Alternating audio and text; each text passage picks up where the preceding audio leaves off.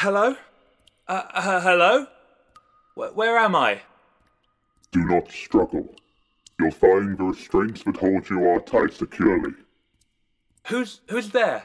What do you want? Are you the host of the HorrorPod Scopecast? The horoscope podcast that helps you cope as part of... Enough! You do not recognize us?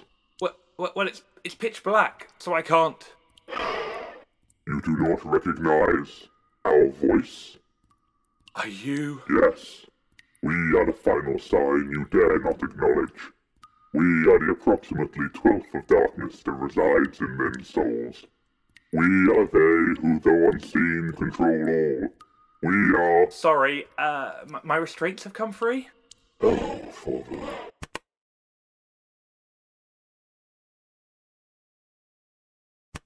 How is that?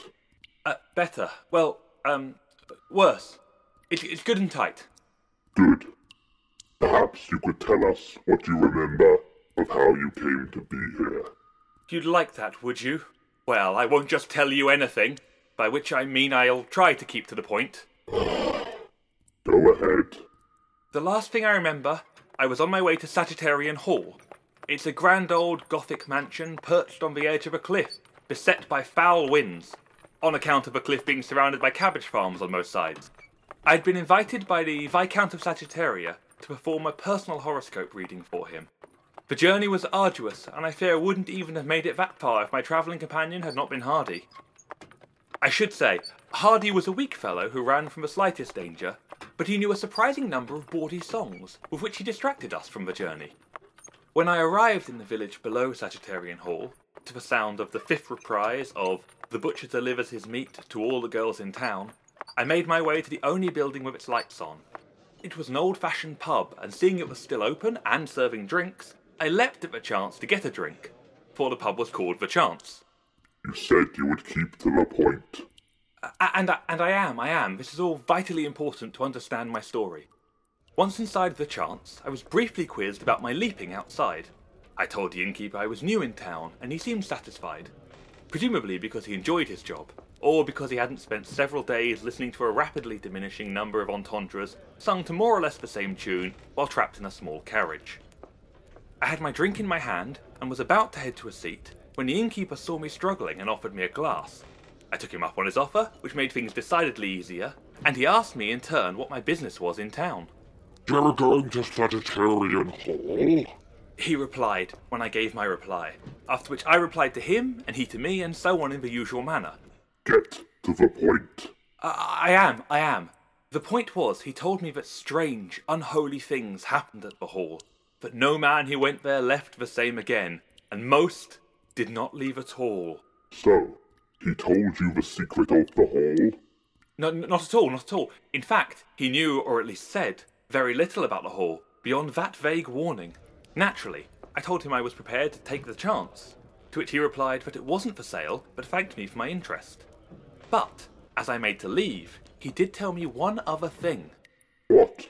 Tell us what he told you. I had mentioned that I was interested in the undisputed science of horoscopology, and he told me that he was a Sagittarius. Is that strange? Not by itself, but he mentioned that so too was everyone else in the inn. In fact, everyone in town was a Sagittarius. In factor, everyone in town had been born on the same day. Years apart sometimes, but always the same day. Fascinating, but irrelevant. Tell us about the hall. Well, having been restored by our drinks, we mounted the cliff, an activity I was unsurprised to learn that Hardy had a song about. Despite offers of extra money, the carriage driver would not take us all the way to the door. When he finally would go no further, we got out, and the final leg of our journey was afoot, which, on reflection, was a very reasonable distance for him to drop us from the door. You were permitted access to the hall? Having rung the doorbell, we were met at the large creaking door by a small creaking butler. I took out my invitation from the Viscount and held it aloft. Then, at the butler's request, I held it lower so that he could see and read it. I grow weary of your tomfoolery. Do you know, he said something very similar when he took us to meet the Viscount. You met with the Viscount? Yes, but not at first. We were shown by way of a large, ornate hallway, to a large, ornate games room that connected via a large and ornate door to a dining room which I can only describe as large and ornate. Have you been there? You are trying our patience. Ah, well, it's coincidental you should mention patience, because there we were introduced to the Viscount's other guests, and first among them was the cancer researcher, Dr. Ares. There was also Gemma Nye, the socialite, and 2 military men, Leo Taurus, the renowned flying ace, and Captain Rick Orne. Despite their diverse professions, when we arrived, they were midway through a discussion of literature. I only caught the end of it, but it had something to do with a tendency of modern writers to do only the absolute minimum when it came to sticking to a theme. And then you met with the Viscount? Not at first. It seems that the Viscount had laid on a dinner for his guests. As that had crushed and ruined the centrepiece, the butler quickly whipped up another and we all tucked in. It was locally sourced and seasonal, and I can honestly say it's one of the best cabbages I've ever eaten. Hardy commented that his was plump and moist, a fact which caused him to launch into verse. Enough! During dinner, I asked if the Viscount would be joining us, and a response from the other diners, some of whom evidently knew more than I, was cutting. So I waited until they put their cutlery down, and I asked again. This time they were happy to indulge me, and told me that the Viscount never ate with his guests, on account of his very particular diet, but that we would meet him after dinner. Just then, the butler reappeared to serve us coffee that was as dark as the stormy night outside, and as wet as coffee normally is. As we sipped, I asked the gathered party what their business was with the Viscount. I knew my own. I had been called upon to chart his horoscope. But the motley crew assembled before me didn't seem like they had been summoned with the same agenda in mind. I found their answers a little evasive, but I surmised that Leo and the captain knew the Viscount from their military days, as they alluded to bringing him back. I can only presume from a war in which he was injured. They'd enlisted Gemma and the doctor to fund and perform his care thereafter, respectively, which made all of them sound like frightfully good eggs. And then you met with the Viscount? We should have done, yes. But I'd not long finished my coffee when a strange sensation overtook me. That would have been fine, but I caught it back up again, which was a mistake, and when I did, I felt drowsy and lightheaded. I remember saying that my head didn't feel right, and Hardy commented that reminded him of a song he knew before I passed out. What happened next? When I awoke again, I was somewhere quite different. I can't have been asleep long, for in the distance I could still hear the crashing of the thunder and the driving of the rain. But I wasn't in the hall. I looked around me. The walls were dark and cave-like. The ceiling loomed with stalactites like a great cave. The floor was uneven and rocky like a... I was in a cave. Recovering control of my senses, I first asked, have I been out for long? And Hardy somewhere nearby mentioned that reminded him of a song he knew. My eyes slowly adjusted to the darkness, and I saw a sliver of moonlight breaking in through a chink in the wall of the cave. Through it, I could see the village and the endless cabbage farms below me. I was inside the cliff! The cliff! I shouted. We're deep inside! To which Hardy was beginning to respond, but was cut short. From out of the darkness came our dinner companions, accompanied by several of the villagers. I recognised them by their faces, voices and outfits, and the villagers by the distinctive and odd appearances I noticed but hadn't commented on back in the inn. What did they look like? Well, it was curious. For the most part, they looked like normal men and women, except for rough, almost scaly skin, fins where ears should have been, and webbed fingers. Of course, I said to myself. That's why the innkeeper had served my drink that way. With webbed fingers, you'd hardly spill a drop. Frightfully sorry, dear chap. Had to slip you something so you didn't see the way down here, said the captain. But why have you brought me down here, I asked, confused. Is this where I'm to meet the Viscount? At that, the dinner guests burst into laughter, and the captain replied. Meet him? Why, yes, I think you'd better had. My attention was drawn past them to a great underground lake that must have covered most of the floor of the cave. Its inky darkness suggested it went down as deep as the cliff rose up. Perhaps even more so, perhaps less, but somewhere in that general range. Surrounding the shore of the lake, the The villagers had taken positions, holding candles and muttering something in that strange, blubbering voice of theirs that the innkeeper had spoken in earlier. I tried to listen in, but the voice of the captain drowned them out. "I wonder, sir, do you know the legend of the sunken city of Aquaris?" I told him I didn't. "Well, of course you don't. It's an ancient occult secret known only to us. But let me enlighten you." I thanked him and told him that the dark was beginning to hurt my eyes. "I mean tell you it." "Ah." "It was a beautiful city, built of glistening stone and metal atop an island of perfect peace. You see, before man was barely out of the trees, the Aquarians had great science, art, and powerful magic. So powerful, in fact, they sought to control one of the universe's great primal forces, a great old one.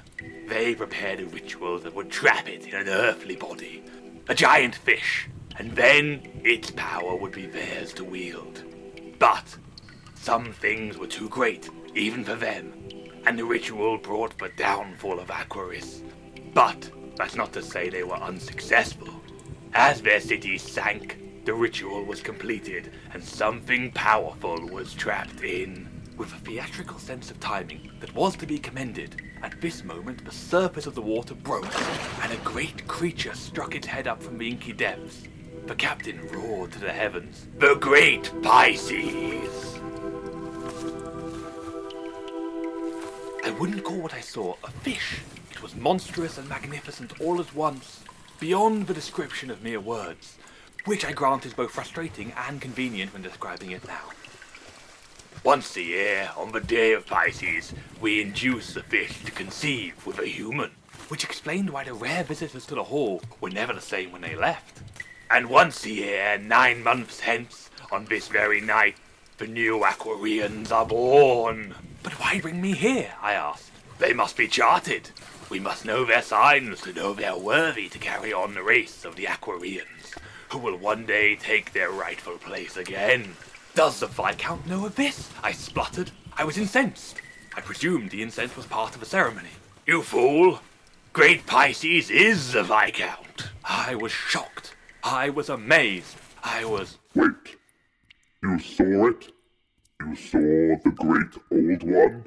Not just it. From beneath it, I saw what looked like a dozen, but was in fact 11, man-sized fish eggs float up from the inky darkness. They were hauled ashore by the villagers, and from the jelly-like pouches, more of the fish-headed villagers broke their way. I was taken to them and given the means to produce a birth star chart for each. I did as my captors bid, for they had engaged in a small auction to pass the time. And then? As I completed the last, the moment came that I'd been fearing since the first was upon me. The earlier comment about the Viscount's very particular diet left me in no uncertainty that I was to be fed to it. I waited with bated breath, perhaps the worst thing to have when being fed to a fish, and closed eyes for my fate. But, after a while, reopened them and found that Hardy was to be dispatched first. They'd led him to the shore of the Great Lake, and in one lunge, a gigantic fish picked him up. He yelled, "He's swallowing me in one go!" Or possibly sang, it's very hard to tell with Hardy. In that moment, I spied the break in the rock again, and noticed it could just about fit a man through. I had been untied for the making of the charts, and just needed an opportunity to make a run for it. In that break in the rock, I saw the chance, which meant I knew which way the village was, so I made a run for it. And do you know how you came to be here? The last thing I remember was running down the steep cliffside and tripping. I must have hit my head and woken up here. Very good. You have cooperated with us so far. Answer one last question, and we shall at least make your death quick and painless. What is it? What is it?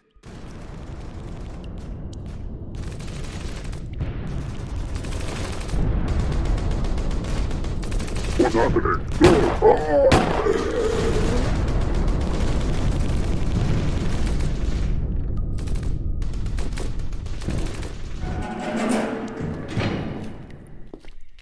Sarge, there's someone tied up over here. Hello? Hi, don't worry. I'm Agent Scorpio. I'm with Libra. You're safe now. thank you. I was just look into this and everything will be okay. Oh, okay.